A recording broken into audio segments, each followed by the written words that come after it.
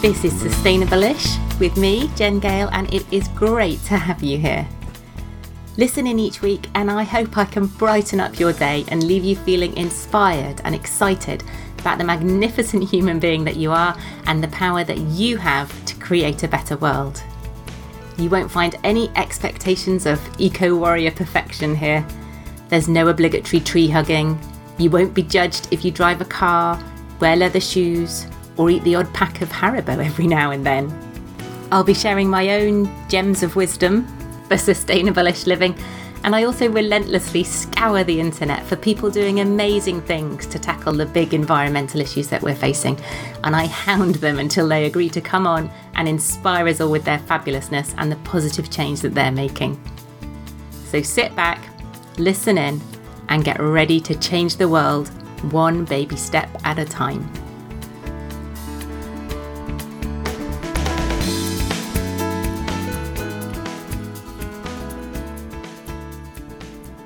Hello. How are you doing? Marvellous to have you here as ever, and I have a real treat in store for you today. But, little tease there for you before we dive into that. I just want to chat briefly about Plastic Free July, which is coming up next week. How is it July next week? I have no actual idea what has happened to June. Does anybody know? Can you tell me? Now, Plastic Free July, if you haven't heard of it, is an international campaign that began in Australia and has spread around the globe and is basically a month-long call to action to reduce our use of single-use plastics. Now, unsurprisingly, our monthly focus for July in the Knackered Mums Eco Club is going to be all things plastic and will be absolutely jam-packed full of ideas and inspiration and support and resources for some easy plastic-free-ish swaps and changes. And I would love to invite you to join us. The waitlist is now open for July. I will post a link to that in the show notes. So come and join us. It's not just for mums, despite the name, and although ideally you will be knackered. Who isn't knackered? If you're not knackered, I want to know your secret. So yeah, come and join us for a month of plastic-free inspiration. If you love it, you can stay on in the clubhouse. We'd love to have you stay with us. If you think after July that maybe it's not for you, then you can just simply cancel your membership and skip on your merry way at the end of the month. So that makes it just £9 for what is effectively a crash course in all things plastic-free-ish. And alongside that, you get the support of this amazing bunch of people, all working towards the same goal, all struggling with the same challenges as you are, and all cheering you on. So I will pop the link in the show notes for that. If you've got any questions, do drop me an email on jen@sustainableish.co.uk. Or you can come and find me and tag me on social media or send me a DM where I'm at Sustainable-ish in most places. Okay, so I promised you an absolute treat and here it is. I'm still having to pinch myself a little bit about this, but I got to spend an hour hanging out online and having a chinwag with the past winner of the Great British Bake Off. I met Nancy Birtwistle, the 2014 winner of my very favourite TV show, virtually, for an event we did together for Glasgow's I Write Festival earlier on this year. Nancy has got a book out called Clean and Green, and we were paired up for a talk on eco tips for your home and family. I wanted to chat more to Nancy about her book and about all things green cleaning, so I pulled on my big girl pants and plucked up the courage to send her an email after the event inviting her on the podcast, and to my surprise and delight, she said yes. Now, I'm very much not one of life's clean freaks. I find cleaning thoroughly soul-destroying, and perhaps because of my lacklustre approach to it, my attempts at homemade cleaning products in the past have never really been what you might call a resounding success. But Nancy's approach is really refreshing, really pragmatic, really down to earth, and even I have been tempted to have another go. And I was more than a little excited, I have to confess, to whip up a batch of Nancy's toilet magic at the weekend and have been delightedly spraying it willy-nilly around our loos all this week. It was super easy, even for a non-cleaner like me, and seems to be coping with my kids spraying something else willy-nilly around our loos pretty well. So I hope you enjoy listening to this as much as I enjoyed recording it. Do let me know if you're tempted to have a go at some homemade cleaning products after listening, or if you're now going to make the switch to an eco version of one of your usual products. I'd love to know. As ever, please do leave a rating and a review wherever you get your podcasts. It helps the podcast to climb the charts, to get more ears on it, to get more people taking imperfect eco action, and really importantly, it helps to boost my poor shallow ego no end. Have a brilliant week. I will catch you next time and enjoy. Hello, Nancy. Welcome to the Sustainable-ish podcast. Hi, Jen. How are you? I'm very well, thank you. Now, we have met virtually before, haven't we? A couple of weeks ago, we did a book thing, didn't we, for I Write in Glasgow. So this isn't our first time meeting, but it's still very exciting. And I think you're definitely the most famous person I've ever had on. So that's exciting as well. No, I'm not famous. I think lots of people will know you from your Instagram. Lots of people will know you as Nancy from Bake Off, as I keep saying. So can you introduce yourself in your own words? Yes. Who am I? Well, yes, I love baking. I love cooking. But I also love doing lots of other things. And so I like gardening. I love growing my own food. I love embracing a green lifestyle. It's become really addictive. In fact, I'm the most boring person. If anyone gets me talking about green alternatives to things, I could talk all day about it because I love it. And I don't think any of those things can be separated off, whether it be my cooking or my baking or my avoiding waste or growing my own food or making do and mend. None of them separate. It's just a lifestyle. Yeah. And I think I've always done it, but I do it now in a more pronounced way because I realise about the world that we live in. Yeah, so talk to us about that, because like what we're going to talk about mostly today is your book, and I'm holding it up to the camera and nobody on the podcast is going to be able to see that, but Clean and Green. But in there, in the sort of introduction, you talk about, and somebody used this phrase to me and I love it, that your sort of eco-epiphany, and it was sort of gathered around the kitchen table having a conversation with your family. And so can you tell us about that? Because I'm always fascinated by how people sort of arrive at these changes. Yeah, how they got going. I mean, I've always been thrifty. The biggest influence in my life was my grandmother. And I mean, she'd lived through 2 world wars. So it was her way was to be thrifty. And I was very thrifty in the 1970s because I didn't have any money. I mean, it was just that. And so I had to be careful about using fuel. I had to be careful about, I never ever threw anything away because I couldn't afford to. But then, you have a bit more money and the kids are grown up and left and all this sort of thing. I could put the heating on 24/7 if I wanted to. I could be eating the best salmon and all the rest of it. But I found that actually what's really deep inside me is that I can't really be like that. And it troubled me that everything was becoming so cheap. Mm. And I can remember my kids saying, it's not worth it, Mother. It's not worth making the little girls a dress because there's your time. The fabric actually costs more. Mm. And go and buy a little dress from the supermarket for £2. Mm. And it troubled me that was the way we were going. I was loving it. I could go out and get a cheap T-shirt, for £2.50 or whatever. And food equally became so cheap that it's so cheap, we'll just throw it away if we don't, if we overbuy it and it goes off. And the same with travel. Was as cheap for us to get a flight to the south of France than it was. It was cheaper to do that than it was to get the train to the next big city. Yeah. And I just thought something's not right. Yeah. Something's really not right. And I can remember having this conversation around the table when all the family were around. There were about 15 of us. And I said, but I just don't understand how this can be sustained. I wasn't particularly thinking about the planet either. I was thinking about where is it all going to end? Mm. How can we keep driving up our expectations to be able to do what we want, when we want? Yeah. It costs nothing, but it must be costing something. And obviously it is costing. It's costing the well-being of our planet. Yeah, yeah. And so how many kids and grandkids have you got? Well, I've been married twice, so between us, we've got 5 children. Right. So between us, there are 10 grandchildren and 5 children. So obviously when everybody comes, it's a massive gathering.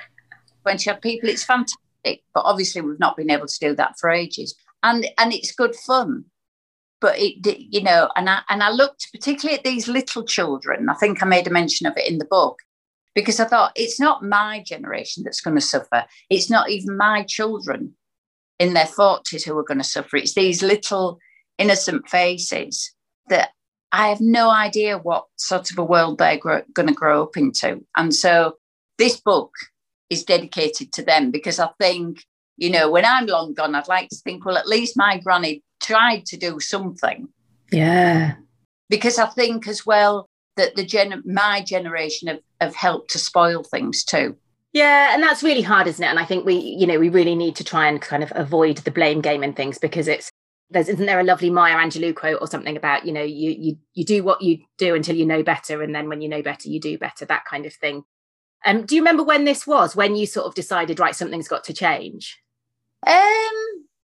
Probably 3. It was after Bake Off, definitely, because one of the first changes I made was stop buying single-use piping bags. Oh, I was so going to ask you for some zero waste baking tips. Okay, so what do you use instead now? Well, I've still got about 10 left, because one of the mistakes I made with my cleaning products when I wrote Clean and Green, it was a bit like stopping smoking. Yes. And I thought, I'm not going to use those products. But then I don't know what to do with them because I don't know how to safely dispose of them. Mm-hmm. So with my single-use plastic piping bags, I think I've got about 10 left.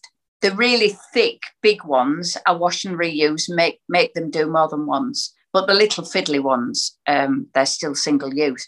But I now buy reusable. Wilton do a reusable piping bag, which is only going back to how they used to be.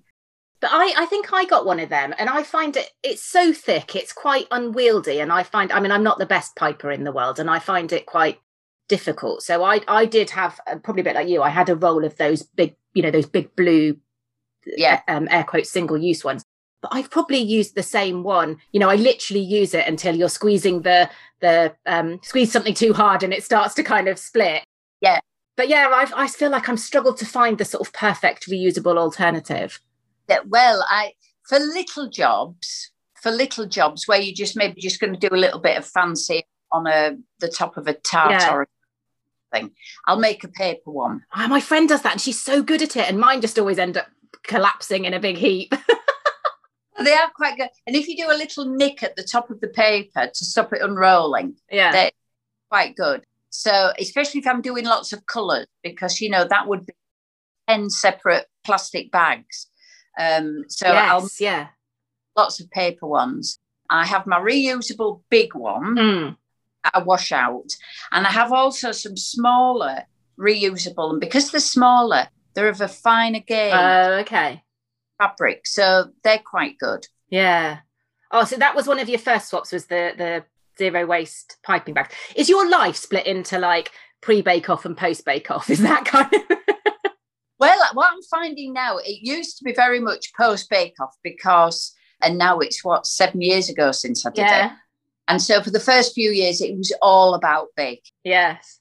And then I started to introduce a bit of cooking. Then I'd show that I also grow a few bits. And now my Instagram is very much, as I say, it's a lifestyle. Baking takes an equal part amongst everything else. But prior to Bake Off, that was what I was doing, not in a public way. And all of those things I've got better at. It's like everything.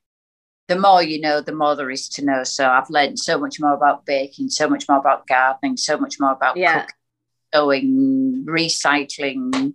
Yeah. It's like yourself. You're just all the time soaking in information. Yeah.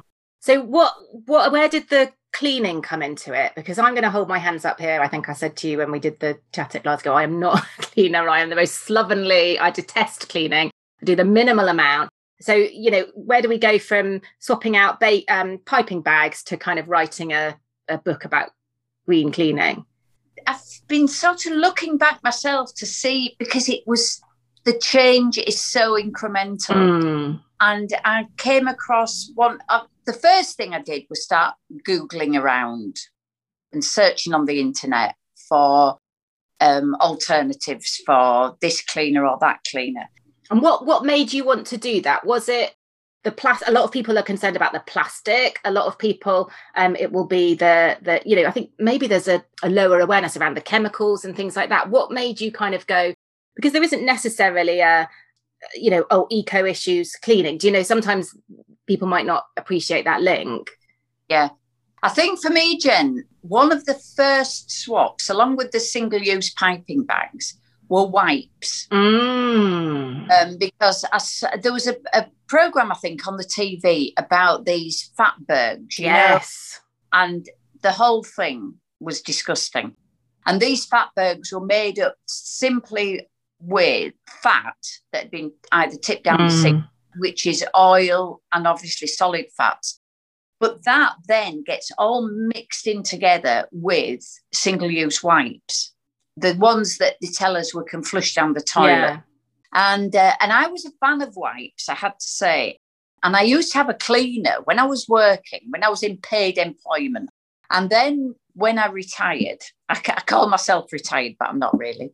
And when I retired, I thought, right, I'll do my own cleaning. I don't need a cleaner now. It's obscene that I'm sitting here at home and employing a cleaner. So I'll start my own cleaning. So my way of looking for an easy way to clean was to buy a whole load of wipes. And so I had a wipe for polishing, a wipe for bathroom floors, a wipe for sinks, and then I just wiped everything and threw it away. And I thought this was fantastic, because I thought it was saving me money on cleaning products. It was quick, they were efficient, loaded up with chemicals, of course, single-use stuff that is adding to the fatberg. And it was only after I watched this programme that I thought maybe my wipes are not the best thing. And so I stopped using those and started buying products. And it was when I looked on the reverse label that the shock hit me, because the vast majority of cleaning products, unless they tell you that they're eco-friendly, and I have some question marks around some of those, the reverse label on many of them says in small print, harmful to aquatic life with long-lasting effects. And having read one, I was then like some sort of undercover detective in the supermarket, picking off labels, doing a screenshot, because I just couldn't believe that it was there. If it was on the front label and it said, this product will kill the fishes, we won't buy it. It's funny, isn't it? Because don't they have there's the picture of the hand being kind of burnt sometimes, isn't there? And isn't there one that's like a picture of a dead fish on the so it's like exactly like you said, if they put those front and center on the front of the thing like they do with the cigarette packets now, you'd be like, what the hell? Like, I'm not buying that. And then because this was for everybody to see, but obviously we're not seeing it. It's there, but we're not seeing it. I then Googled the data sheets, because each product has a data sheet and there's reams and reams of information. But what they do show is there's a table so that the products that say they're harmful to aquatic life, there's actually a table that shows you how long it takes for it to kill a fish. Oh, wow. Well, that's my assumption. It gives you the different types of aquatic life, and then it says how many minutes before. So obviously they've done all the tests that they have to do. Yeah. on the safety data sheet. But would we ever look at that? No. No. Wow. But then the argument is that in diluted amounts, like someone messaged me, because chlorine bleach is obviously a killer. Mm. And the fumes are awful. That was one of the swaps that was the most difficult to make, because I thought, how do you clean your loo? How do I clean the sink? And that sort of thing. But actually, Toilet Magic is better. I really need to ask you about toilets because, like I said, I'm not a cleaner. I live with 3 stinky boys. Well, 2 stinky boys and a stinky man who will, well, not the husband, but the boys will go in and be like chatting to each other, having a wee, or they'll like turn around to talk to, and it's going everywhere. And it took me a long time to kind of gradually wean my husband off bleach, because it's just that quick fire, like squirt it around the loo. It's that smell of bleach, smells clean, doesn't it? Like you've killed everything. Boom. Yeah. So yeah, tell us about Toilet Magic. Well, I've got friends that, they look to the ceiling as if to say, oh, she's on. And I say, please, now I make them a bottle. Happy Christmas. I make them a bottle and I say, please try it. And only this last week, my hairdresser said, you were going on about your Toilet Magic. And I said, yes. So she said, well, I've got a badly stained toilet. She said, I call it Lee's toilet. Because she said, I refuse to use it. And it's so badly stained. And she's got boys as well. And she said, they wee everywhere. And I'm not a cleaning person. Everything here is not white and gleaming and gorgeous, but I don't like it dirty. Yeah. I'm not a fanatic, not by any means. And as I say, bleach was the most difficult thing to do. And when I did stop using it, the toilet shows up lots of ugliness. Because the bleach actually is just bleaching a lot of the stains, isn't it? It's just whitening them so you can't see them, but they're still there underneath. Yeah, it kills germs, obviously. It whitens any ugly stains. And the fumes are not good for us. Obviously burns your skin if you get it on you. So it's not that good a product. Although I had somebody message me and say, you're saying that bleach is bad, but used diluted to the correct quantities, it's absolutely fine. And I said, I don't dispute that your stuff, but how many people use it in the correct quantities? Yeah, I just, we just used to squirt it around the loo and around the sink and yeah. Yeah, so I was heavy-handed. In fact, I rotted the plumbing. Wow. Squirt it in and leave it all night. Lovely. Until I rotted the plumbing work. But when I stopped bleaching the toilet, what I uncovered were yellow stains, like yellow crusty stains around, where the top of the bowl. Yeah. And then there's that sort of 2-inch rim around the top. That had like a crusty yellow stain on it. There were greeny yellow watermarks where the water comes in at the back going down. And then on the water level at the bottom, where the water sits in the pot, there was a grey watermark. So I thought, this isn't brilliant. What have I done? I thought, I'm not letting him indoors see this toilet, because he'll say, I'm sorry, but we're not having the toilet looking like this. So it took an awful lot of trial and error. And one time I really thought I'd made a mess of the toilet, because I knew citric acid would clean up the lime scale. I knew citric acid would kill germs. It was getting it to work in a way that either didn't go into a huge clump in the bottom of the toilet. Yeah. That's like cement and you can't budge it. And I really thought I'd messed up our toilet because I had this huge chunk of citric acid in the bottom, just like a fatberg. And I panicked because I thought, oh, crikey, am I going to have to get the plumber in? Yeah. But a kettle of boiling water dissolved it and it was fine. Okay. So I knew I had to come up with something liquid. It had to spray and get onto these awkward areas. It had to also smell fresh because we like the toilet cleaner. Yeah. Smell nice. And I wanted it to stick.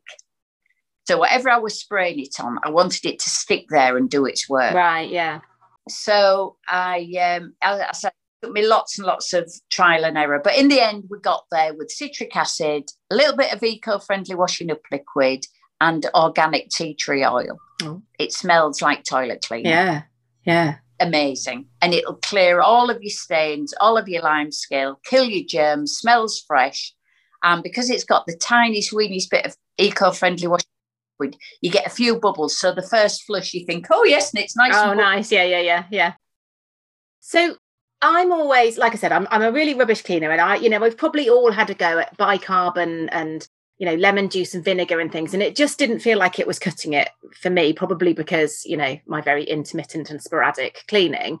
But I've always sort of, because I talk about sustainable-ish and, sort of trying to make it easy and all that sort of thing, I've always sort of shied away a little bit from going, and now you've got to make your own cleaning products because, there are people going to go, what the hell? Like, I haven't got time to do that. Like, is there anything wrong with using the supermarket eco-friendly labeled brand? Or, there are so many different eco-friendly cleaners around now. Can we just do that?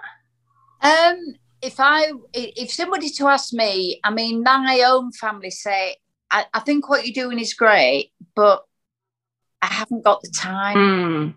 I really haven't got the time to make my own products. For me, it's about, do you want to make the time? Because even if you do, I'm not suggesting you'd make 101 change, but even if you thought, right, I'm just going to do Toilet Magic. That's all I'm going to make for now. Because then it's like any easy recipe. There's just 3 ingredients, well, 4 if you include the water. But once you've made it a few times, and a bottle lasts me a month. Oh, wow. So, you can make up as much or as little as you want. I would say do that because, and I can't comment about eco-friendly products because I've never, ever bought any. Yeah. Many, many people that say, we want to send you this, will you try it? Yeah. And I don't do it because I think my market, are the people that can't afford to pay 4 times the price. Right. For their product. Yeah. And my stuff is cheaper than supermarket own brand. Right. So if you've got the money, if you can afford it, and all the gum says that, there is no sort of greenwashing associated with this product because there is so much now about eco-friendly products that say they're eco-friendly. I don't know whether I told you the story about me nearly losing it in a garden because a well-known brand had put 100% natural on the front of a washing up liquid, probably the best known brand. And I thought, this is fantastic because I knew that the traditional stuff had the harmful to aquatic. And so I picked up a bottle and on the back it said harmful to aquatic life with long-lasting effects. And on the front label, it said 100% natural, and it looks amazing. In a clear bottle, it's got green leaves on the front, 100% natural written green, and then in tiny, tiny writing says perfume. So what they've probably used to perfume is essential oil, but the basic stuff is still harmful. Yeah. They buyer beware, really, when it comes to eco-friendly products. I mean, there are some great ones on the market, I'm sure, but I don't know because I've never tried them. Yeah. Right, so you've got a massive list at the beginning of like ingredients, and I guess it's a bit like, because I think, no, I'm going to make Toilet Magic, and then I'm like, I look in the cupboards and I'm like, oh crap. It's a bit like, I guess, if you haven't baked before and you're like, I'm going to make a cake, and then you're like, I haven't got flour and I haven't got this. So if we just had to go out, if we were just going to have a go at a couple of things, what are the key ingredients that we need to go and get? Right. Citric acid. Okay. Citric acid, and the shops, there is one little shop near me that sells it in 250 gram boxes. Okay. And for a one-off, do that. It's only about £1.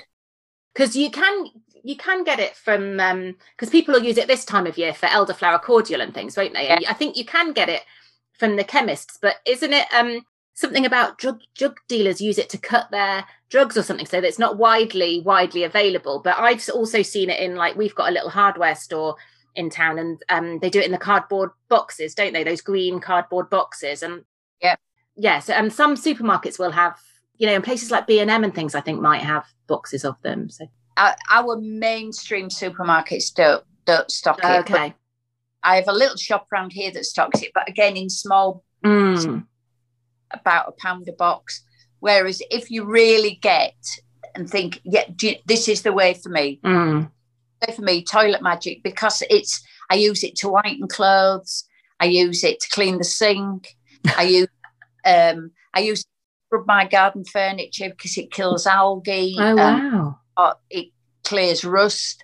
So it's just magic. It's not toilet magic. It's just magic. I might have to rebrand. But now make some in a bottle as well as in a squeezy thing, and pop it in for a pre-soak for whites. Oh, wow. You know, I'm finding new uses for it all the time.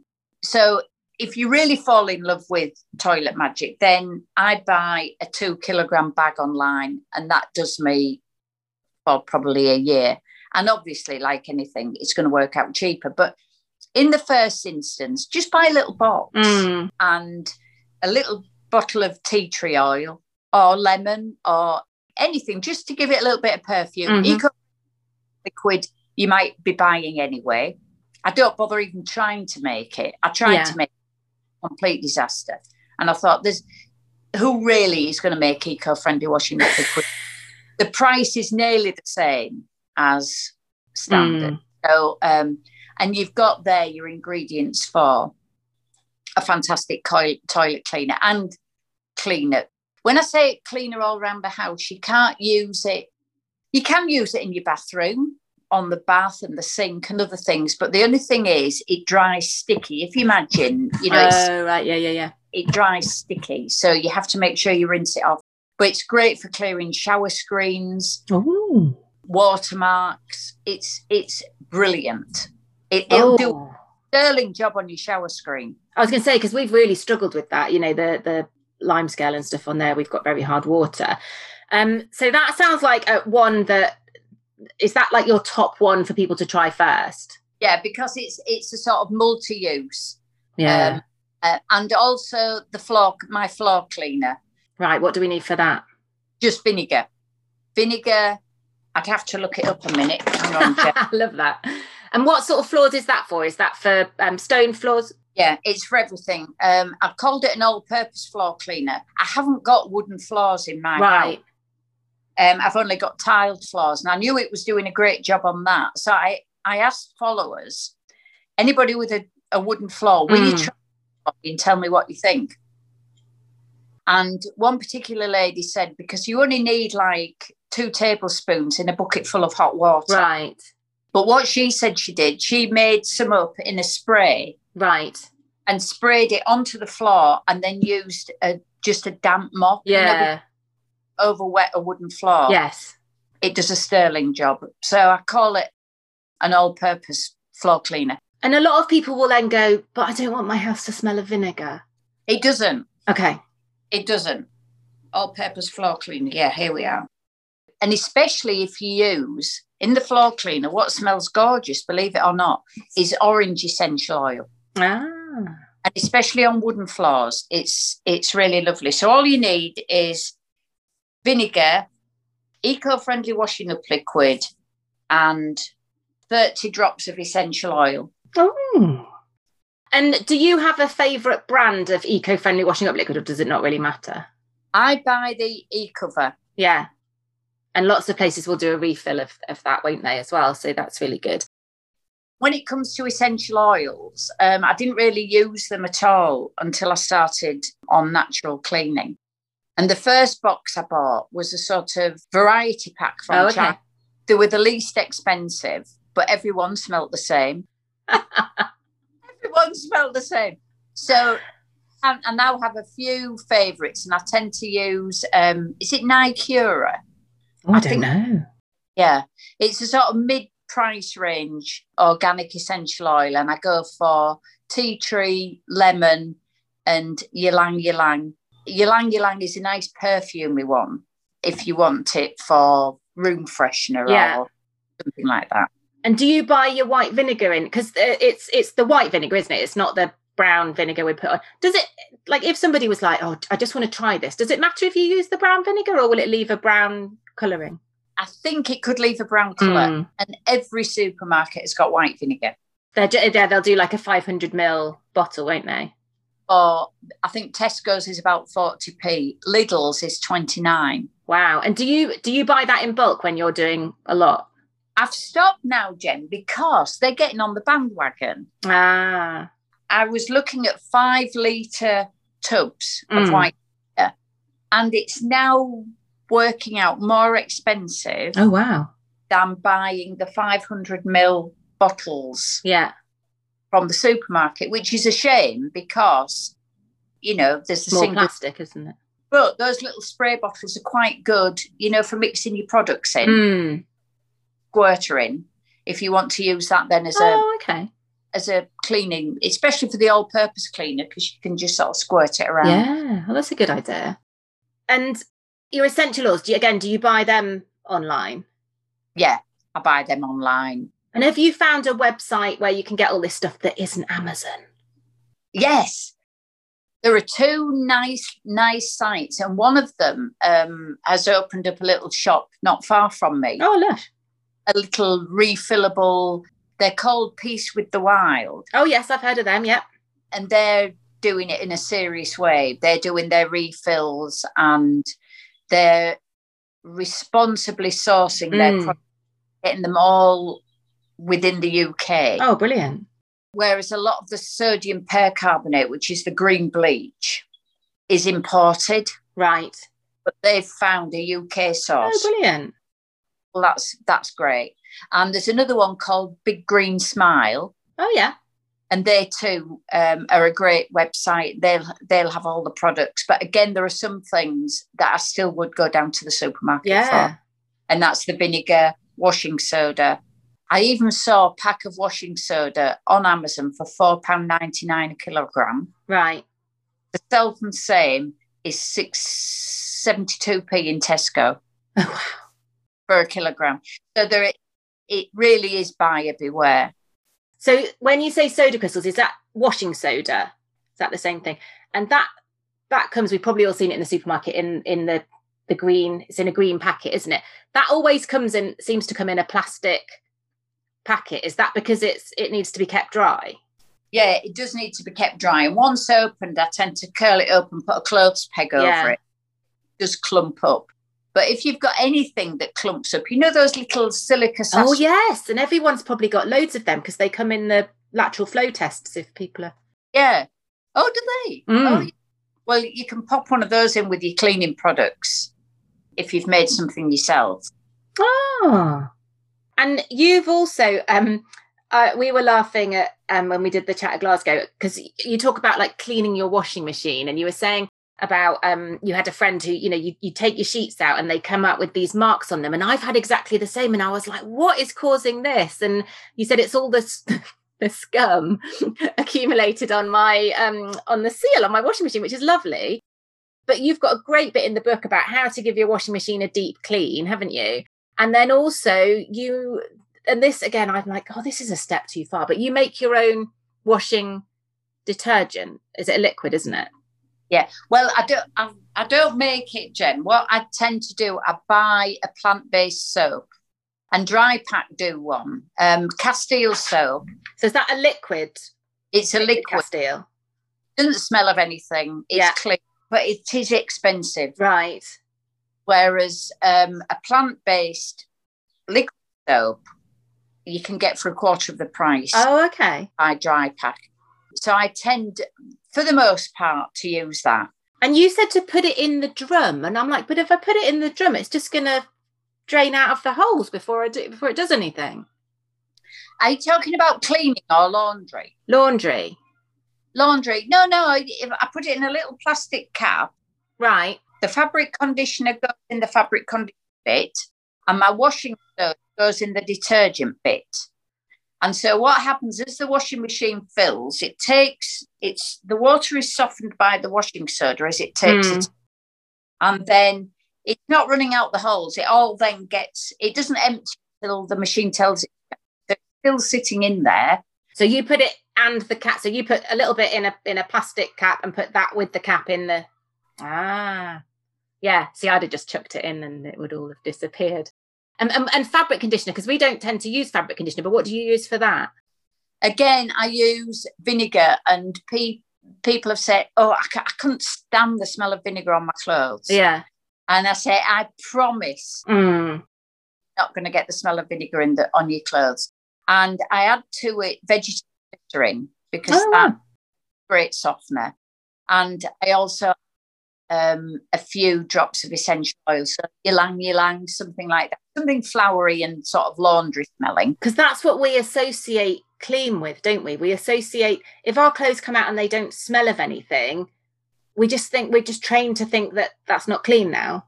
Well, we've been brainwashed into believing that if it smells good, it's clean. Yeah. And me included, I had every single coloured bottle you could imagine on my shelf. But what I did was completely muck up my washing machine. Oh. And the detergent drawer, particularly where the fabric softener was black mould. Yeah. It was a disgrace. It's not an exaggeration. I did a thorough washing machine clean at the start of my journey, which is probably maybe 3-4 years ago now, and I've never cleaned it since. Because vinegar, as well as softening the water, it prevents any lime scale buildup, dissolves soap scum. Oh, okay, yeah. And detergents, obviously kills any germs, and it's a natural water softener. So it's an all-round good guy when it comes to your washing machine. Yeah. So there's no residual mould. It kills mould spores anyway. Yeah. And I've got into the habit of, when I'm not using the washing machine, is to just leave the detergent drawer open. Oh, that's a good idea. Yeah. Half an inch, just to keep some air flowing through it. Yeah. Now, this is possibly a really niche question, and I'm basically just asking it for me. Cricket whites. Now, I've got 2 boys who play cricket. Even if they have kept their whites pristine during the match, they will walk to the car and do a knee skid. Like, what's all that about? So what can I do for that? Because they're just constantly, I mean, I remember my mum, because my brother and dad played a lot of cricket, the bath would just be constantly full of these cricket whites soaking in Biotex, which I don't even know if you can get anymore. But is there a natural way I can get cricket whites clean? Yeah. 2 ways. Vegetation stains of any sort will dissolve with vinegar. Oh, okay. So 1 part vinegar to 2 parts water. Will that not dissolve my clothes? No. Okay. No. And then just an overnight soak and then wash them. Oh, wow. Or if you don't want to use as much vinegar and you have a bottle of Toilet Magic, cold water soak, 2 to 3 tablespoons, because obviously this is a much more concentrated. Citric acid is slightly stronger than acetic acid, I think. And it's more syrupy, so you just know it's stronger. 2 to 3 tablespoons in your bowl of cold water, soak overnight. I mean, my husband, why he chooses to wear a white shirt, a white polo tight t-shirt for gardening. Yeah. And the front is always grass stains, muck. Yeah. And I just save them up until there's 4 or 5 and then do an overnight soak and then wash them.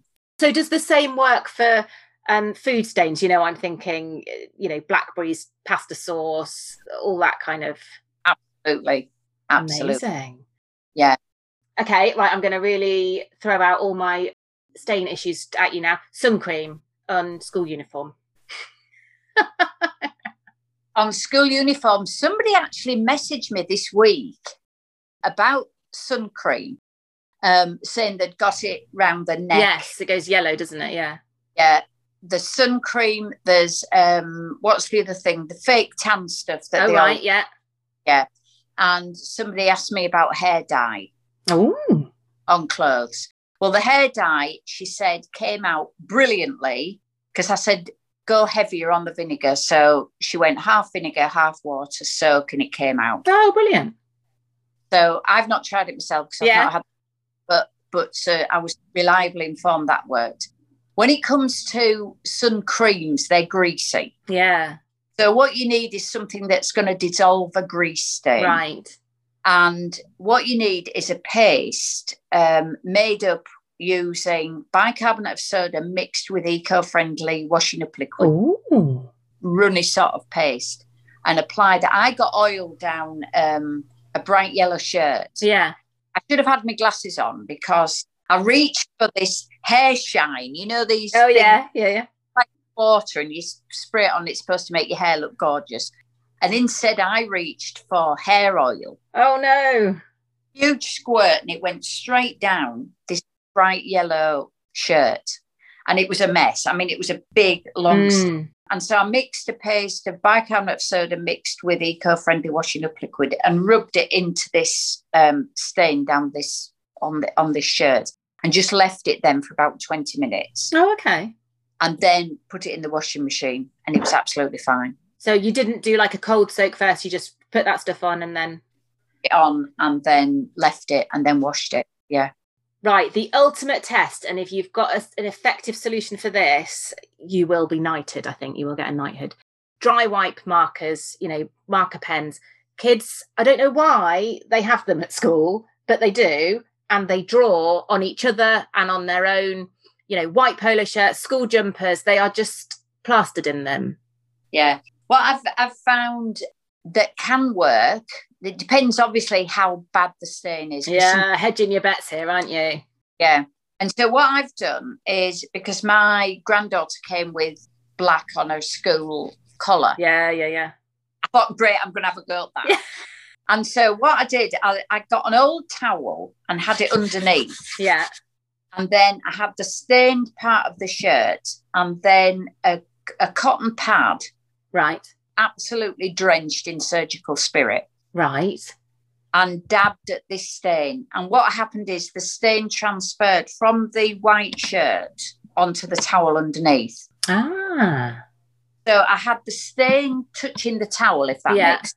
And I'm coming at it from the underneath. Yeah. So that the more I dabbed it, rubbing never works with any stain. Oh, okay. I found that carpet stains and the like, dabbing it is much.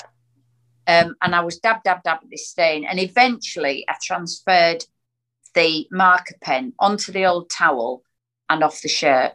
Ah. And then, so when I've tried things, I don't know why I've been splashing surgical spirit around on clothes, I can't remember, but I can't get the smell out. Oh, I know. I think it must have been, we must have used a cloth to maybe use some surgical spirit to get a sticky label residue off a jar. And then chucked it in the wash. It's made everything stink of surgical spirit, and it needs 3 washes to get rid of it. How do you then get rid of the smell of it? Yeah, a follower messaged me about this a couple of years ago and said they'd spilt, which is very similar, they'd spilt petrol. Oh, God. All down a set of overalls. And she said, I've put them in the washing machine and now everything stinks. Yes, yeah. But what you should do with a spill of any spirit like that, methylated spirit, surgical spirit, petrol, white spirit, all of those things. That was it. It must have been white spirit we were using. Yeah. It's put the thing outside on the line. Right. And leave the spirit to evaporate first before you even think about putting it in the washing machine. Oh, okay.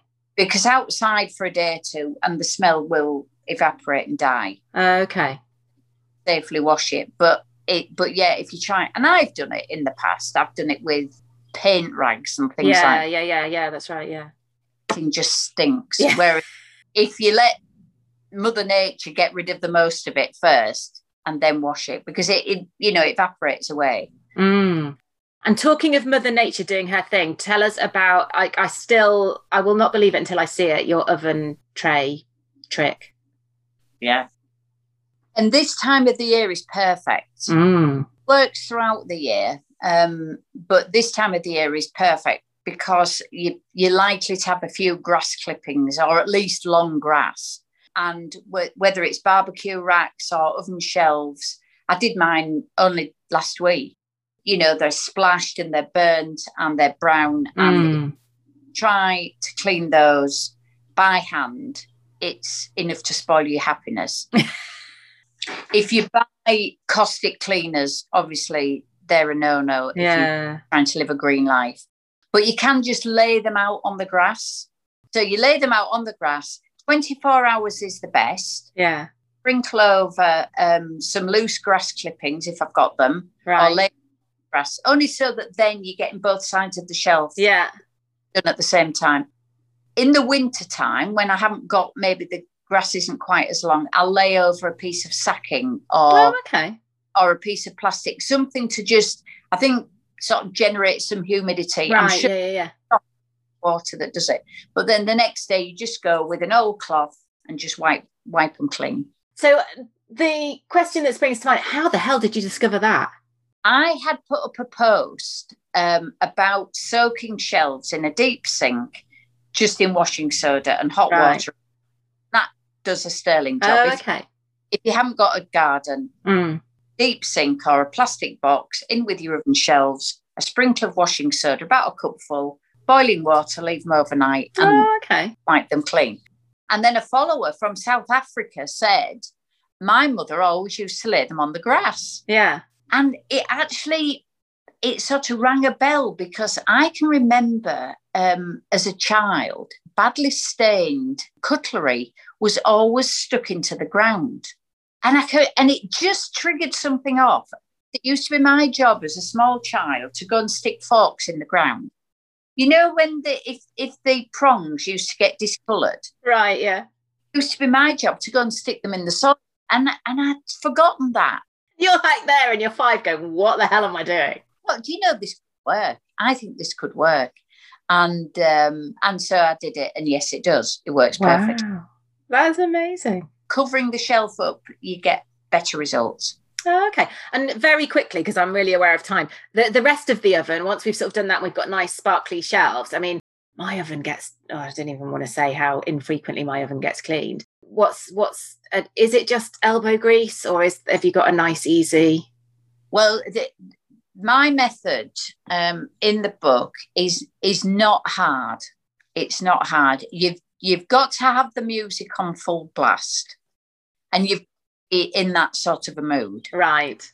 But I found that the best thing, and what cuts down the cleaning loads, is turn on the oven to about 100 degrees for about half an hour, turn it off, and then put in there a roasting tin and empty a kettle of boiling water. Close the door and leave it. Whilst that 15 minutes is going on, then you make your bicarbonate paste. And it literally is bicarbonate of soda and water. Okay. To a thick paste. I had a little bit of xanthan gum. That I haven't got that. It really doesn't matter. It just makes it more gloopy. Oh, okay. Paste than a dry paste. And makes it easier to brush on. And then I take the tray out of hot water, tip that away, and then go around painting this paste all around the oven and leave that about 20 minutes, and then go in with a bench scraper. Oh, yeah. And a bench scraper will take an awful lot of that burnt off. And then the really tough bits, I use wire wool. Okay, yeah. But it is labour intensive, but you're not breathing in bad fumes. It's as cheap as chips. Yeah. It works, and it's not that hard. It's not as onerous as you think it's going to be. And there's something really satisfying about it, that you haven't needed to resort to caustic soda and the like. I mean, we had ours. I'd love to say I did ours recently. We had ours done recently, and I can see through the glass to see how. This is amazing. Right, so the book is clean and green, and even for a non-cleaner like me, it is absolutely brilliant. And it's not just, I mean, I was looking through, you've got recipes for like lip balm, shower gel, stuff for like pesticides for the garden as well. I was like, this is amazing. Slugs and snails. And then the thing that I think is my favourite thing, at the back, you've got a bit that's called How to Clean, And I'm like, oh, that's what I need. And you've got a little thing for how often I ought to be doing things. And so, yeah, it is brilliant. I think, even if you don't think you're a cleaner, even if you don't think you've got time to be like, oh God, who's got time to make their own things? But like, I love that, you said, just try this one thing and see how you get on with that. In fact, we had some friends over for a meal at the weekend, not seen them since before lockdown.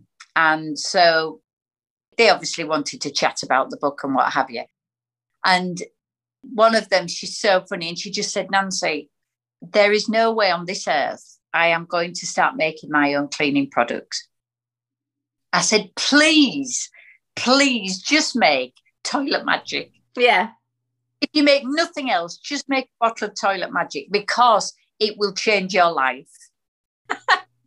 So she said, well, I'll take your word for it. So, yeah, I mean, I wouldn't ask anybody to beat themselves up trying to be some sort of eco-friendly green goddess, because you're going to probably fail. Mm. And life is for living. It's about doing it, but it's also about being realistic about what you're trying to achieve. I mean, I'm a bit of an addict and I just love doing it. Mm. But that's probably all I do. If somebody said to me, would you like to go for a trip to the coast and walk along the pier, or go, I don't want to do it. Whereas some people just want to be out and about. Yeah. But I think, I talk about this all the time. It's one step at a time. It's change one thing. And it's, this is exactly the same, isn't it? And I kind of feel like the hardest thing is maybe like getting the ingredients. Because last time we spoke, I was like, yeah, I'm going to make Toilet Magic. And then, didn't have the stuff or whatever. And so I just actually need to go, right, I'm just going to order this stuff or go into town and find this stuff. And once I've got it, then it literally takes 5 minutes to make it, doesn't it? Yeah. So that's maybe the hardest thing, and the thing we need to just make sure that, and again, that can just be done online. So that's not overly difficult, is it?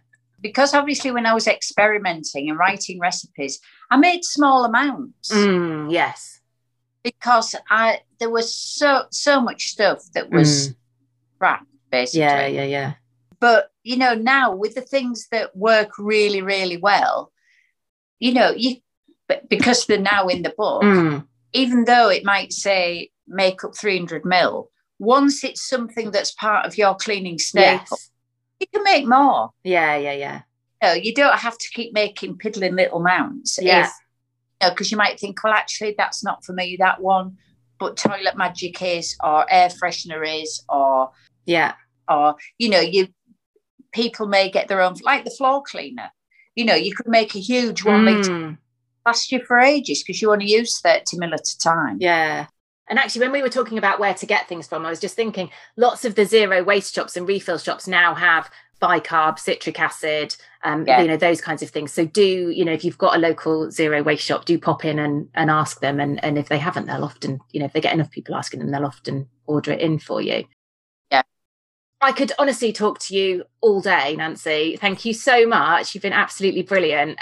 The book, I was going to say, it's every time I look on Amazon to see how well my book's doing, yours is always like well up there. So it seems to be doing really well. It's had a really good reaction, hasn't it? Well, I mean, what surprised me is 70% of my followers on social media are American. Oh, wow. And I don't know, they're just massive Bake Off fans. Yeah. And so obviously when this book came out, it wasn't available in the US. Yeah. And I said to the publisher, I have sent 4,000 of the book that I published myself, my baking book. I sent 4,000 over the Atlantic. So it's definitely a market for over there. And they said, well, we can't really publish over there. We'll send them over there. And so consequently, they got a delayed publication date to April. And then it came out on the 21st of April and sold out on the first day. Wow. And so they I think over in the US and Canada, I don't think they have the zero waste shops like we do. Right. Yeah. They want to go green in an affordable way. They're going to have to make them themselves. Yeah. Products themselves.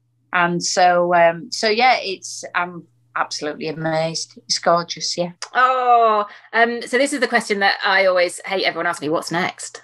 What's next? Well, I'm writing again. I've got to get my manuscript in by August. Oh, wow. Widening out things to, it's about waste, it's about living sustainably, it's about recipes, it's about saving, it's about gardening. It's a bit of, it's really my social media content in print, really. Are you enjoying writing that then? I am, yes. It's the difficulty is I get dragged down a rabbit hole on one particular subject, and I think, hang on a minute, I'm getting too detailed about this. Yeah. Spread it out a bit. But I'm enjoying writing it. Oh, brilliant. So you've been an absolute superstar. So it's Clean and Green, everywhere you can buy books, published by One Boat, are they? It's a branch of Pan Macmillan. Yes. I would absolutely recommend it. So thank you so much, Nancy. Thank you, Jen. It's been lovely to talk to you again.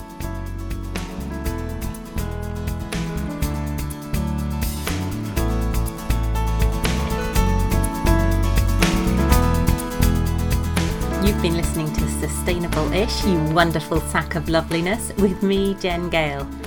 Hopefully we've fired some neurons and we've got the old grey matter thinking about what changes you can make in your life this week to live that little bit more sustainably. Do let me know what that is. I love to hear about the changes that people are making, big or small. Every single one counts. If you've enjoyed the show, and I hope you have, do hop over to iTunes to leave a comment or a review, and then the bots at iTunes will cotton on to just how awesome it is, and it will show up in more people's feeds. Or at least I think that's how it works. Thanks so much for listening. I will catch you next time.